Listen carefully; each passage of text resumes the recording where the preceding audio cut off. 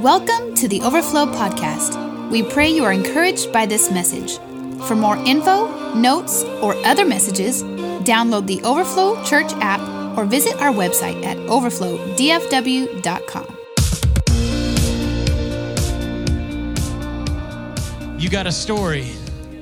Say, you got a story to tell. Come on, you got a story to tell. Listen, Scripture and following Jesus isn't just about the things that are happening in your life.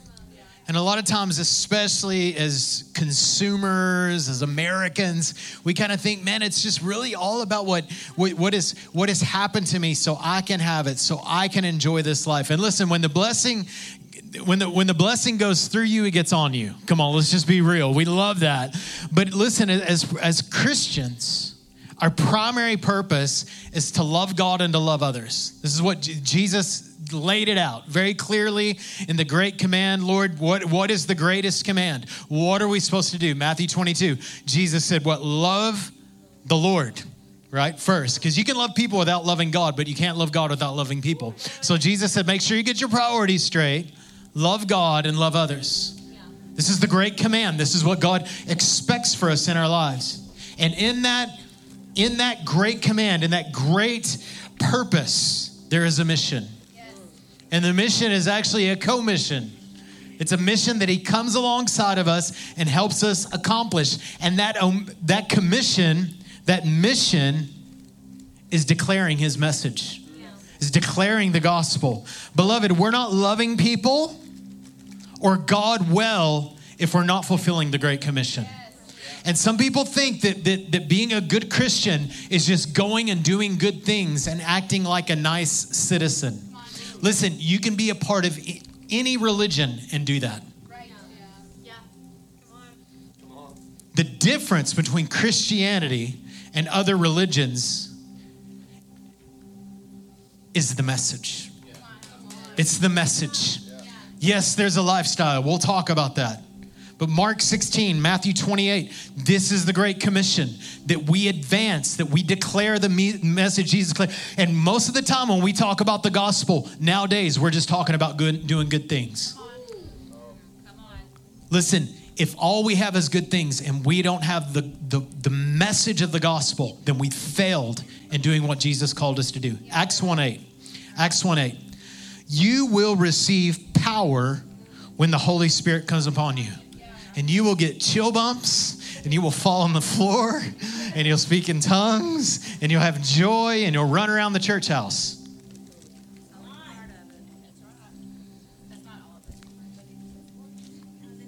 What does it say? You will have power when the Holy Spirit comes on you, and you will be my witnesses. Notice he doesn't say you will go witnessing.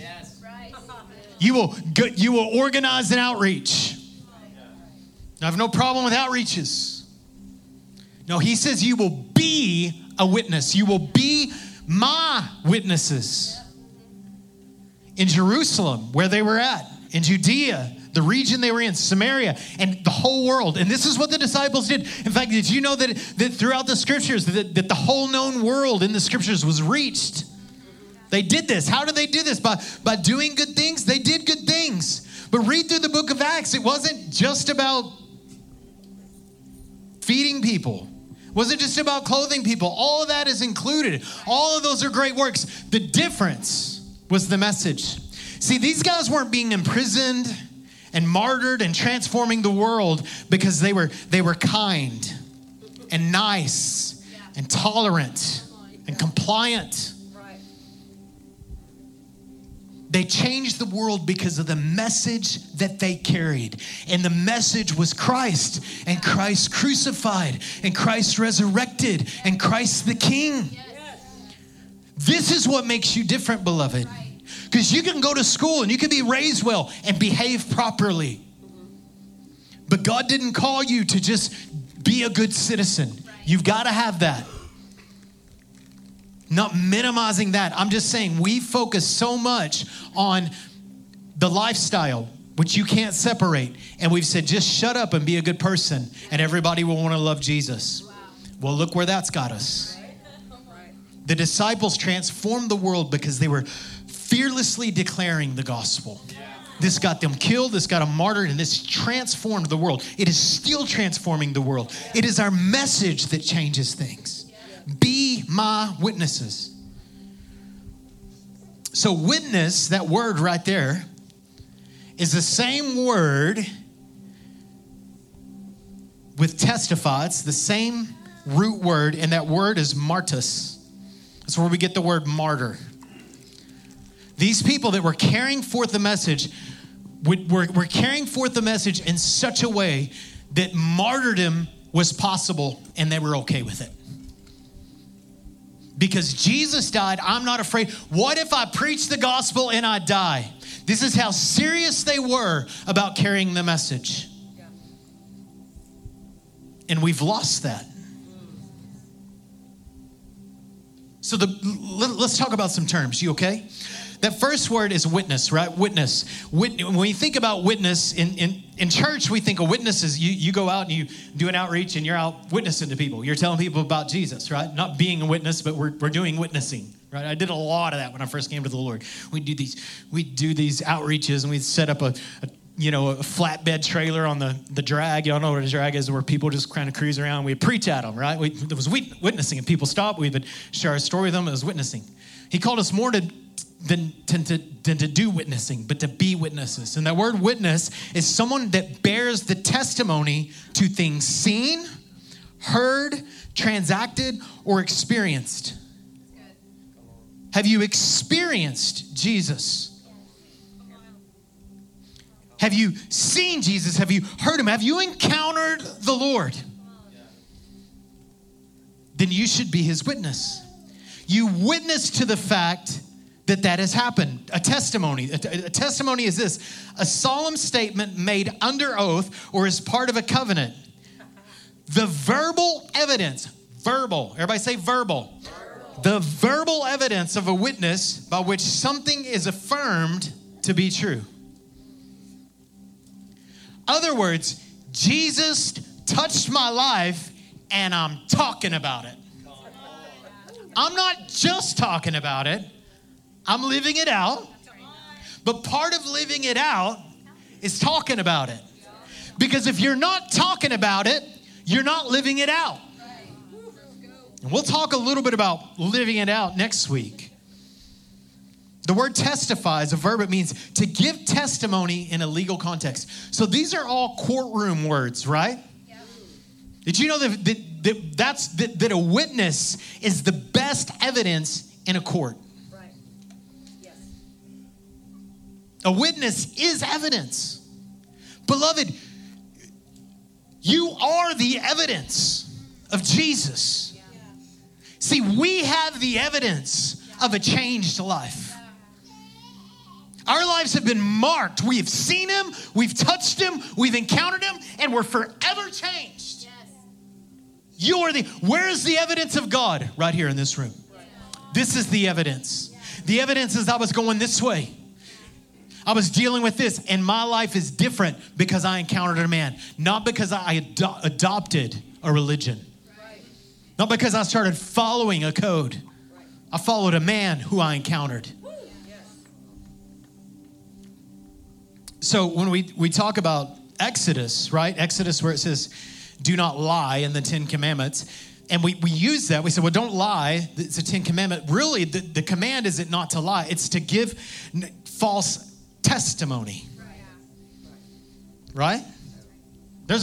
It's bigger than just lying. It's bearing a false testimony. I think there's people today.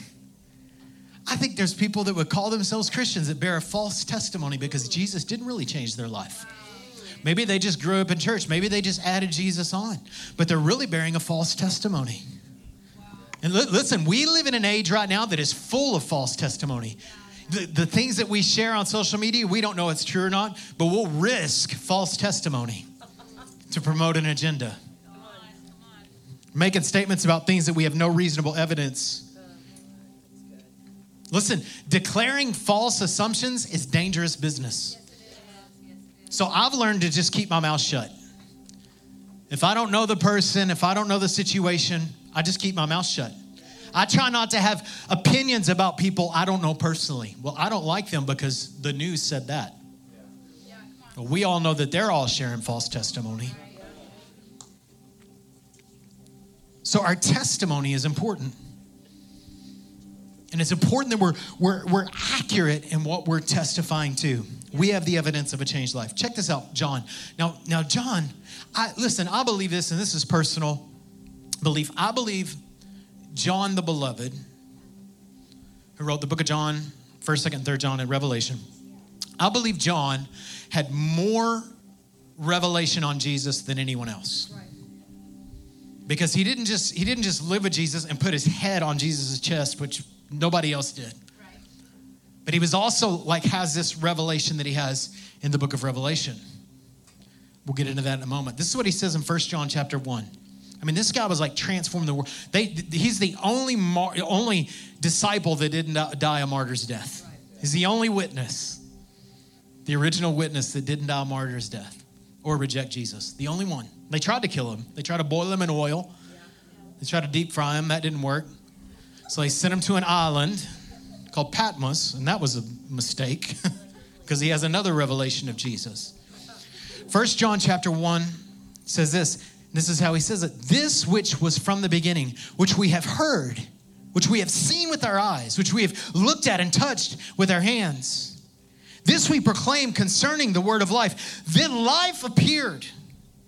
The life appeared. Isn't that good? Yeah. We have seen it and testified to it, and we proclaim it to you. Yes. The eternal life, which was with the Father and has appeared to us. We proclaim to you what we have seen and heard, so that you may also have fellowship with us. Yeah. He's like, our fellowship, our common thread is the one that we've encountered. We proclaim to you that we have seen and heard, so that you may have fellowship with us. And our fellowship is with the Father.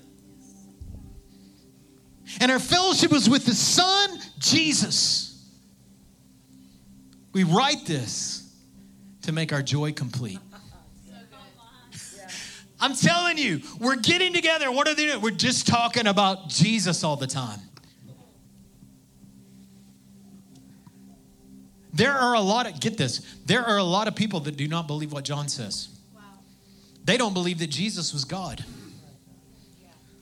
That's not the Jesus of the Bible. There are a lot of people claiming to be Christians. They're following a different Jesus because they believe that Jesus wasn't God in the flesh. We have heard about Jesus. We've encountered Jesus, and now, because of that, we share Jesus. This is what he's saying. And this is you. I've seen him. He touched me. We had a service, and they were talking about joy, and I've been dealing with stuff. And God touched me. Yeah. I love it. Go share it. Go share it. It's your story. I love Sarai's story so much because there's just so much joy when she's sharing.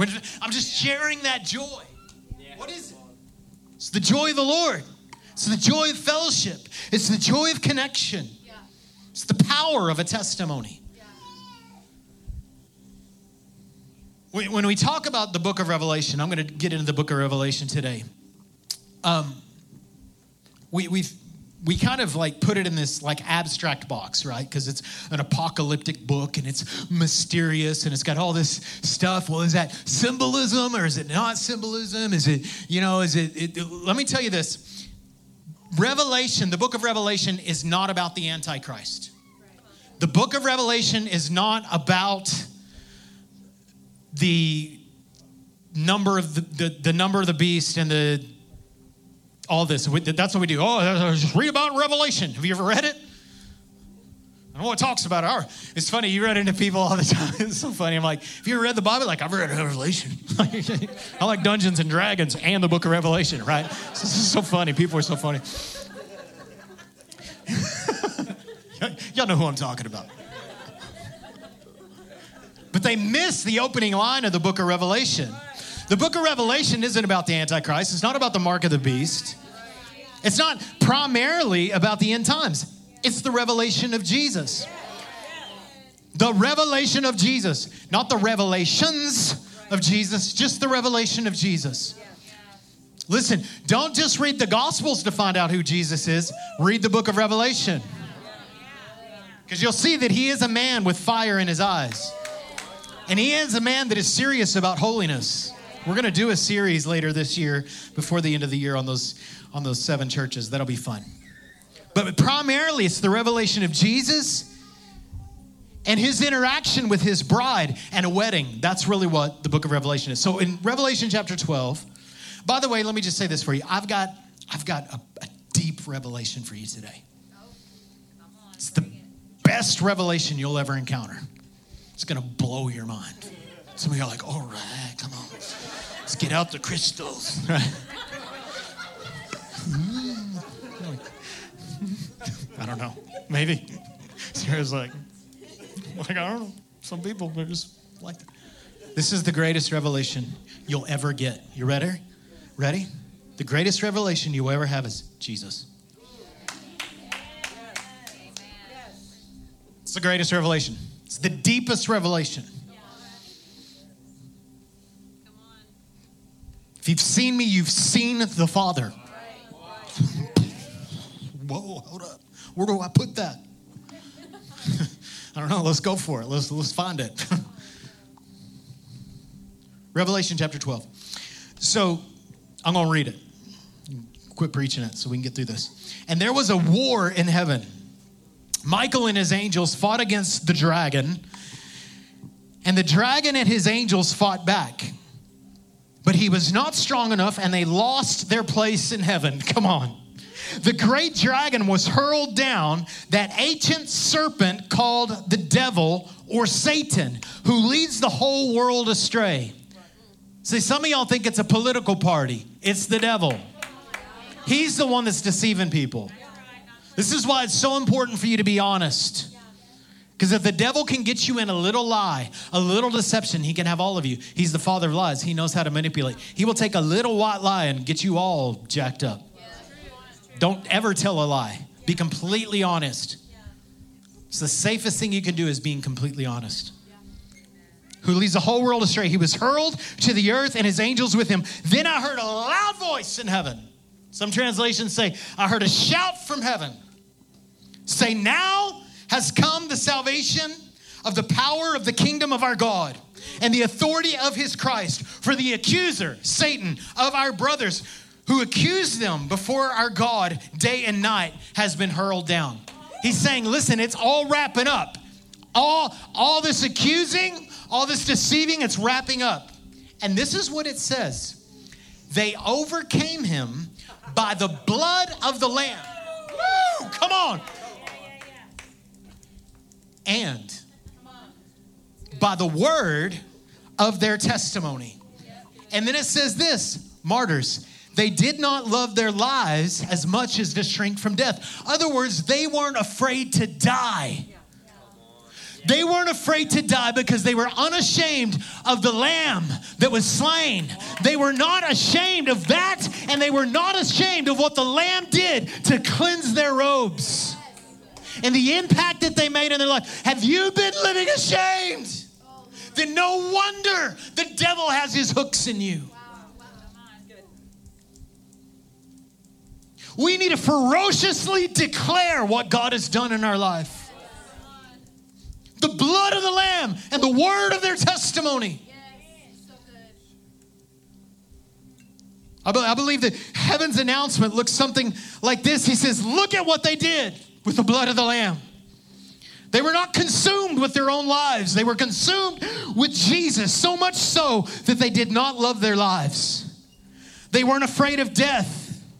Their value for their own lives was so dim in comparison to Jesus and his kingdom. So much so that they were willing to give their lives to spread this message. The message of the transformational power of the Lamb's blood. This is how they overcame. Look now, look at the enemy who has been cast down by their passion and their zeal for Jesus and their proclamation of his work in their lives. They were willing to give their lives to spread this message of the transformational power of the blood of the Lamb. This is how they did it. This is how they overcame. How did they overcome? Because they had good worship services? Because they had killer coffee and nice people? No, we love all that. They overcame because of what Jesus did and their proclamation of it. This is how you defeat the devil. Some of y'all, all your news about the devil's bad news. The devil's doing this and the devil's doing that. You have lost your testimony. What about the blood of the Lamb?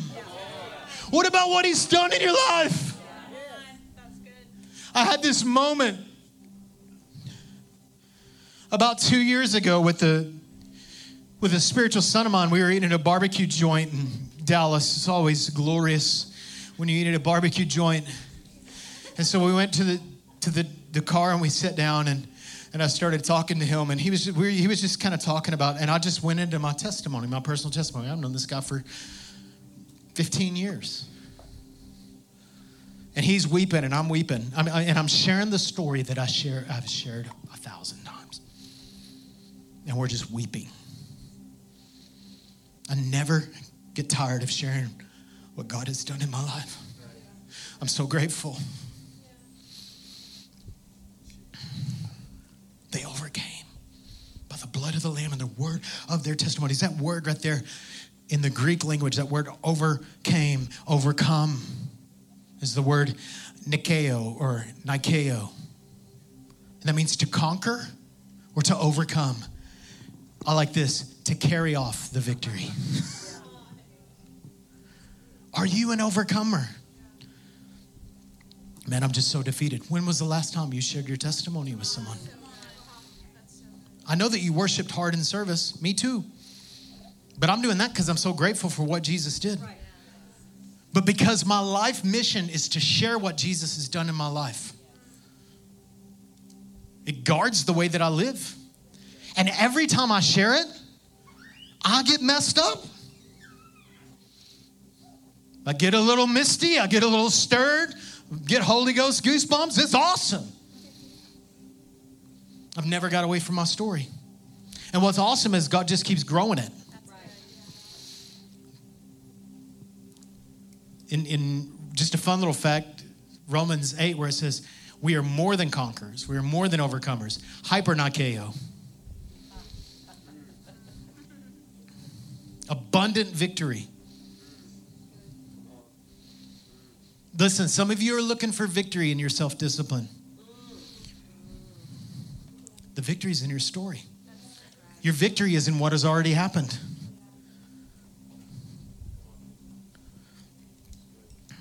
There's that word, that's where we get the word Nike, by the way.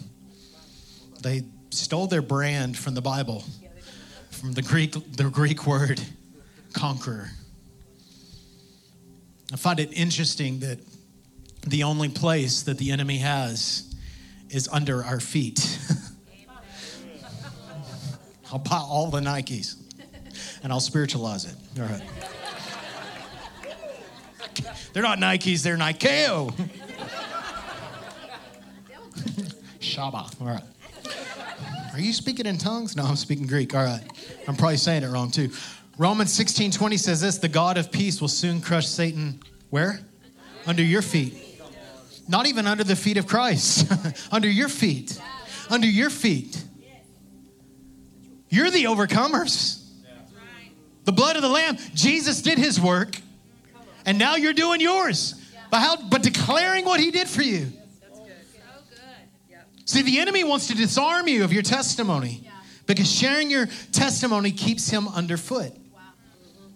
See, your story is a weapon. Your story is a weapon. When was the last time you used your weapon? When is the last time when you took somebody to lunch? We only have a 20-minute lunch break for work. When was the last time you took somebody from the office to lunch? Because you're blessed to be a blessing and you took them to lunch and you said, hey, I just want to share with you what happened to me when I was 18 years old. When was the last time that you've fellowshiped with someone and shared with them? Not just hoping that they'll see this little light of mine, but declare the living flame of God.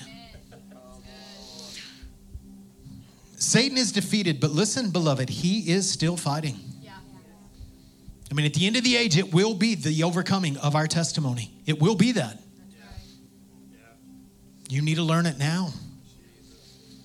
And so, listen, he is underfoot, but he is gnawing at our heels. And every time you share your testimony, you're just pushing down a little harder, crushing that skull, crushing his authority, crushing his seat in your life. That's good. That's really good. We know he's that roaring lion, right?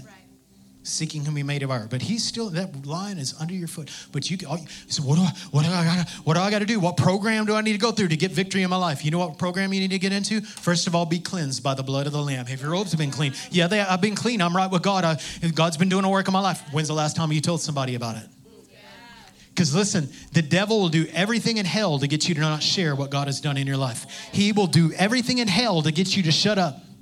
And he will do everything in hell to get you to compromise so what you say doesn't matter. Let me just be real honest. You know why I live with such deep conviction?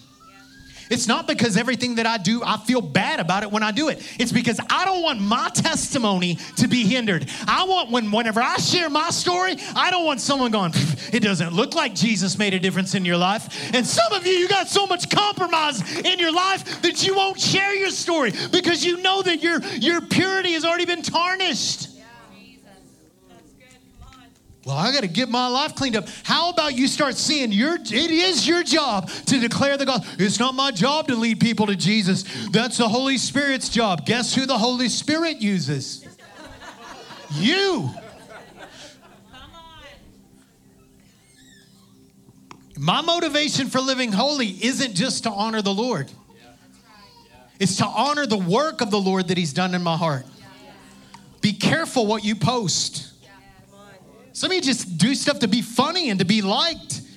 And I'm like, whew, man, it is hard to be a pastor in 2022 with social media. It's hard because I'm like,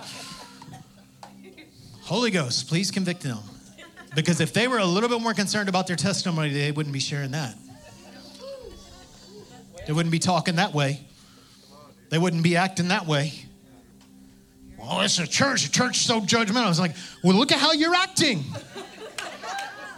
With unforgiveness and bitterness. Why would anybody want to be a part of the church when all you're ever doing is bashing it? Why would they want that? Has your robe been made clean? Can you just focus on that? What has Jesus done in your life? So if he can get you to be quiet, make poor lifestyle choices because you won't see it as your job to lead other people to Christ, he wins. No, listen, I'm not calling you to be fake. I'm calling you to be pure. What is our testimony? First of all, our testimony is, number one, the expression of our faith. We're going to focus on that next week. The evidence of a changed life. I'm drastically different than I was before I came to Jesus. Drastically. I didn't modify. I love what Pastor Nathan said earlier. It's not Josh Brown 2.0. It's a new creation. See, the enemy is not just as concerned about how well you represent Jesus as he is about you blemishing the purity of your heart. He's just as concerned about the testimony that you carry. And has it been tarnished? He's just as concerned about that as he is about the purity of your heart. Number two is the proclamation of faith, which is what we've been talking about. What you believe about Jesus. Now listen, it's not just what Jesus did, but what do you believe about Jesus? Is he good? Is he kind? Is he faithful? Is he forgiving? Is he loving? Is he for us? That's the testimony of Jesus. Because there's people that have been given false testimony about Jesus. He's angry all the time. He's bitter. He's depressed about the state of the world. That's a false testimony about Jesus. Like he doesn't have all the authority or something.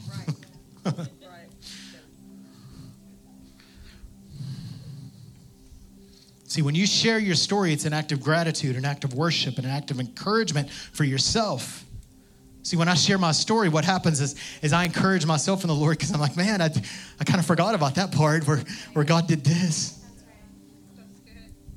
That's your assignment this week. Your assignment is just share what God has done in your life with somebody. Share about how Jesus saved you or rescued you. This is the deal. You don't have to be a criminal to have a powerful testimony. Some of you are like, well, I don't have a powerful testimony. I was raised in church. I was a good little girl, and it was really good, and, didn't listen to secular music, wore a dress every time I swam or, fully clothed. I don't know, whatever it is that you think that you have to do to be a good person. I was just so perfect, right? And then I came to Jesus. It's like, well, maybe you didn't come to Jesus.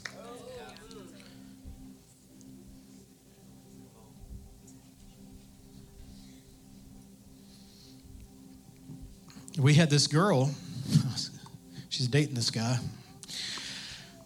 Not very long, praise the Lord. We were doing one of these outreaches. We were witnessing. We weren't being a witness, we were witnessing. We were being a witness, but we were witnessing also. And so we were having this event, and I don't know, I got up and I shared my testimony. I was like, man, God brought me from this. Come on. Everybody's like, that's so good. So afterwards I came out, I was like, are you going to share? Are you going to share what Jesus did in my life? Your life? Oh, no. She said, I just don't feel like I have a very powerful testimony. You know what she doesn't understand? She doesn't understand that until she responded to Jesus, that she was a sinner. That she was an enemy with God. That she was broken. That she was impure even in her best efforts. I've just been a Christian all my life. It didn't work like that. You can't be a Christian your whole life. You got to be born again. Have you been born again? Listen, I'm going to do my best to keep my kids pure, but they've got to have an encounter with the Lord. They've got to be born again. When I see your pure little babies, like, Lord, would you rescue these little sinners, And he will. Little heathens. I'm just being serious. All right. Listen, we were all sinners, and now we're all saints if we're in Christ. You're just messed up and broken. How many of y'all were raised in church and you didn't really know dark sin, but Jesus still got a hold of your life? Come on. Woo. Let me share with you my story. I've shared a lot of it, and I'll try to be fast because of time. In the 60s, my dad moved from Arkansas. His dad was a coal miner preacher. And they moved to West Texas, to Odessa, Texas, so he could work in the oil field. And my dad and his siblings, my dad was a senior in high school. And he met my mom. And they got pregnant. In those days, if you got pregnant, you got married. And so they got married. They lost their first child. And then my brother was born. And then 5 years later, I was born. And then 10 months after that, my parents got divorced.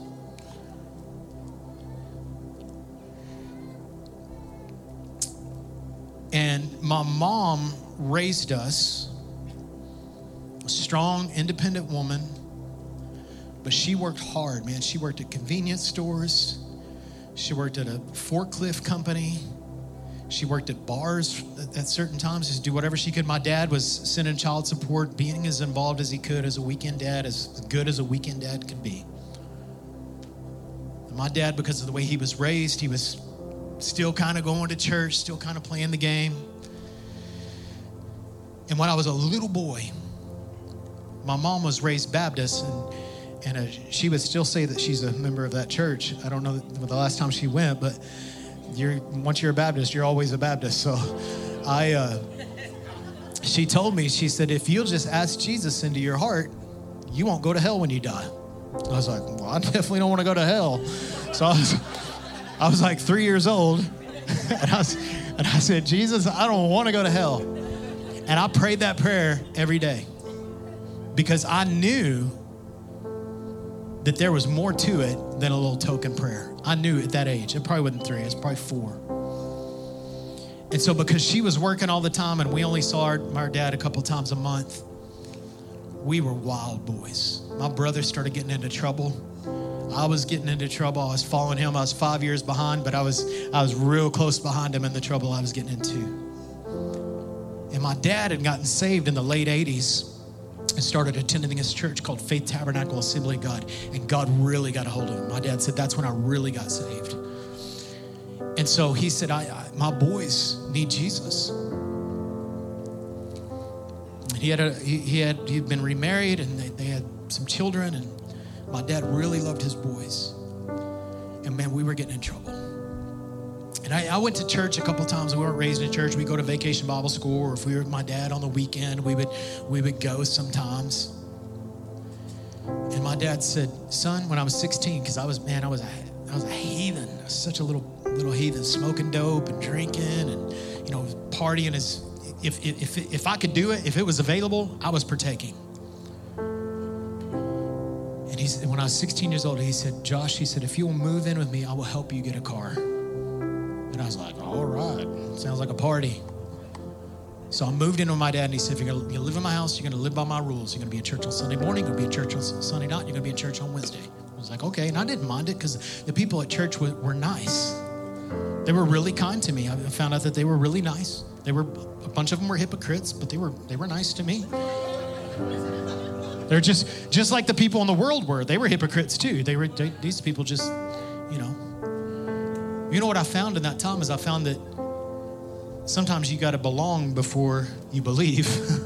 And they made me feel like I was part of them. And so for 2 years in high school, I played the game. I went to church. I'd lift my hands during worship. I'd respond to altar calls. I would go to youth camp and youth trips. And I had all these people at school thinking I was a Christian. When I was at school, I was smoking dope at lunch, hanging out like I always did. And then my sins changed because I got a girlfriend. Met her at church camp. Come on. I had it all worked out. I had both lives. I had my school life, my party life that I never left, and I added on this good life at church with my friends in Jesus.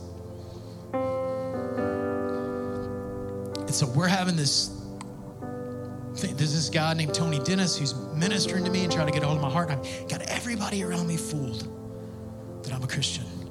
And one night we're cruising the drag in Odessa. This is just where you drive cars around. This was social media in the 90s. So we would cruise around the drag in Odessa. It was a drag. And there's some girls had visited our youth group, Youth Explosion. Yeah, great name. And so we were cruising around, and I had my car that my dad helped me get. I had to get a job and do all these other things. And she's laughing, she's giggling in the back, and she prophesies to me. She says, Josh, you're totally different than you are at church. Boom. You talk about weight on my heart. I was like, I'm one of them. I'm a hypocrite. So a couple weeks later, I'm out partying with my friends. It didn't change me yet. I was carrying it, man. I just went through a very difficult time. My girlfriend of a year and a half had moved away. Our youth pastor had read a letter to the church having to resign because he had got into some sin when he was in college, and he left, and he was really sick and eventually died. And so I'm heartbroken. I'm dealing with all this stuff. So as soon as my girlfriend moves away, I dive back into partying like hardcore. And so my friend, one night, I pull up at the house at 11 o'clock. We'd been out drinking that night. And he pulls up in his brand new truck. He just got it. Brand new Toyota. And he pulls up and he gets out slumbering drunk. And he's like, bro, I wrecked my truck.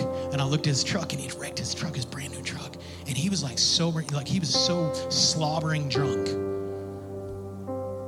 And I was like, man, I gotta be inside or I'm gonna get in trouble. I was like, but I gotta help my friend. So I took him, and he was like puking, and I was taking care of him. So I called my dad and I said, hey Dad, I'm running a little bit late, I'm helping out. He's like, what are you doing? Like he knew I was up to something. I've been hiding so long. And so that next day, he woke me up and he grounded me for a month. And I had all this weight, I had all this pain. I'm dealing with these relationships that were no longer in my life. I had this girl telling me that I was a hypocrite. Well, she didn't mean anything by it, but it was the word of the Lord from her. and I'm confined to my room for a month. No cell phones. I had my own line, but no cell phones. So y'all know what I'm talking about. And my girlfriend, who had moved away, had purchased me a Bible that Christmas, a New International Bible. I still have it. And I remember I'd go into my... Why y'all laughing? I do still have that Bible, baby. All right. I got a lot of history there, baby. Good history with the Bible. With the Bible. So this is what I would do for a month. You're getting yourself in trouble.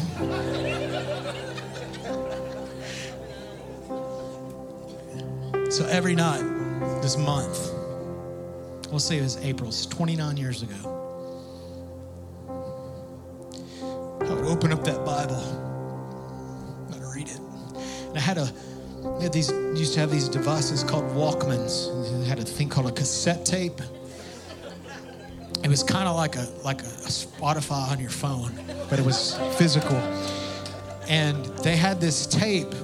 My dad was the worship leader at the church. The song leader is what they used to call him.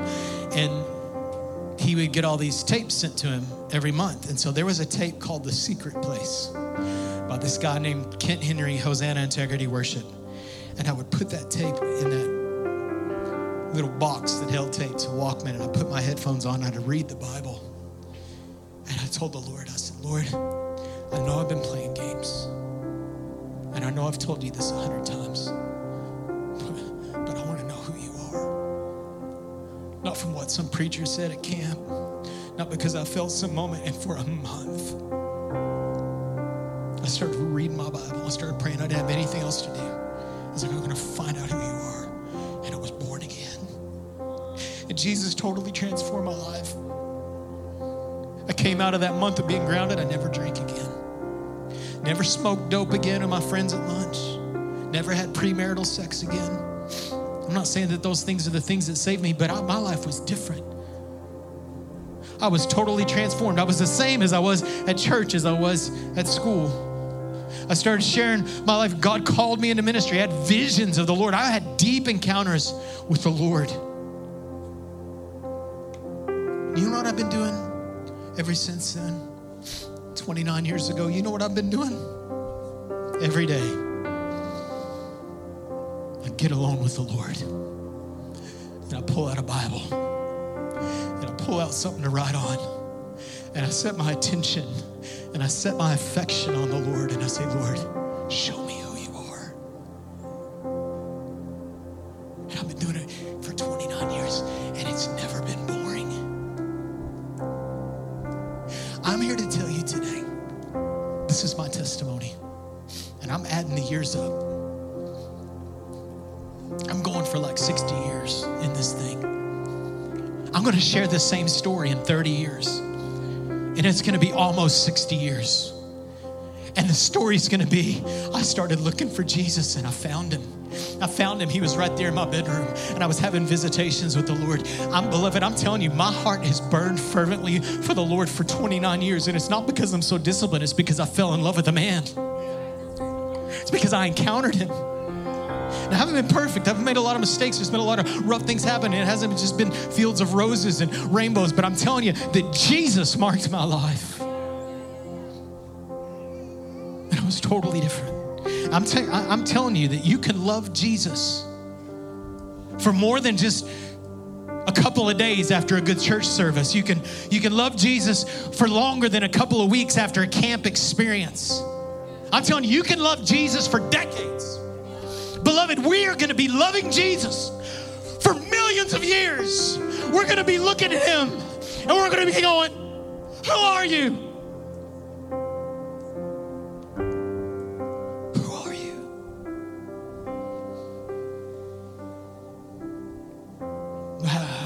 How do you love Jesus for so long? How have you done it for so long? Because I just do the same thing that I did in my bedroom. I read my Bible and I pray every day. and I worship my guts out every time I can. Every time I can. I wish I could move like I did 30 years ago. But there's one other thing that I've consistently done. I've shared my faith. I've told people about my bedroom. I've told people about the girl calling me out that didn't know she was calling me out. I've told the people about my drunk friend and being grounded. I've told the people about being at a youth camp and surrounded by young people and God's speaking to me and saying, you're going to do this forever. Because nothing will keep your fire burning like sharing what God has done and what God is doing.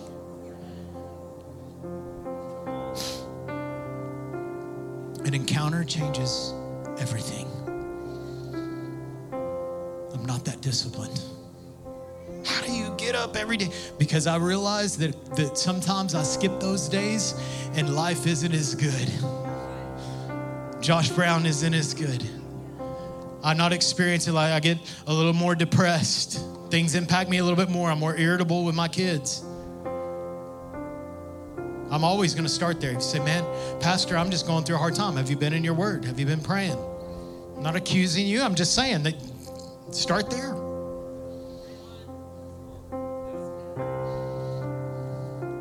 Will you stand?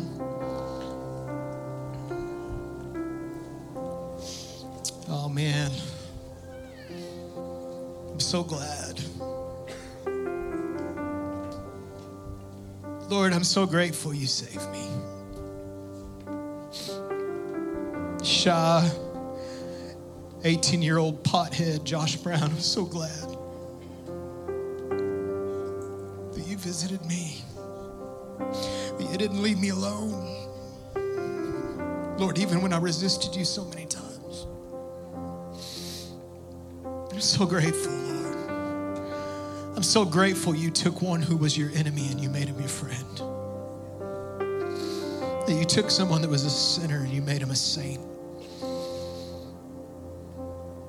You took someone that was separated from you and you made him a son. I'm so grateful, Lord. Thank you for saving me. Will you just tell him that? Oh, thank you, Jesus. Thank you for saving me. Some of you need to be saved. You need to be rescued. You need to be born again. Maybe like many of us, maybe you've kind of adopted church and you've adopted a Christian lifestyle, but you've never been adopted into the family of God because you've never been born again. Listen, this encounter will change everything. It changed a loud-mouthed fisherman named Simon into a rock named Peter. It took a Christian persecuting Pharisee named Saul and turned him into Paul.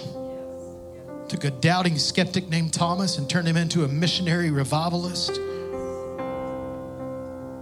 who was willing to die for his faith almost 3,000 miles away from where he started. Listen, Jesus will change everything.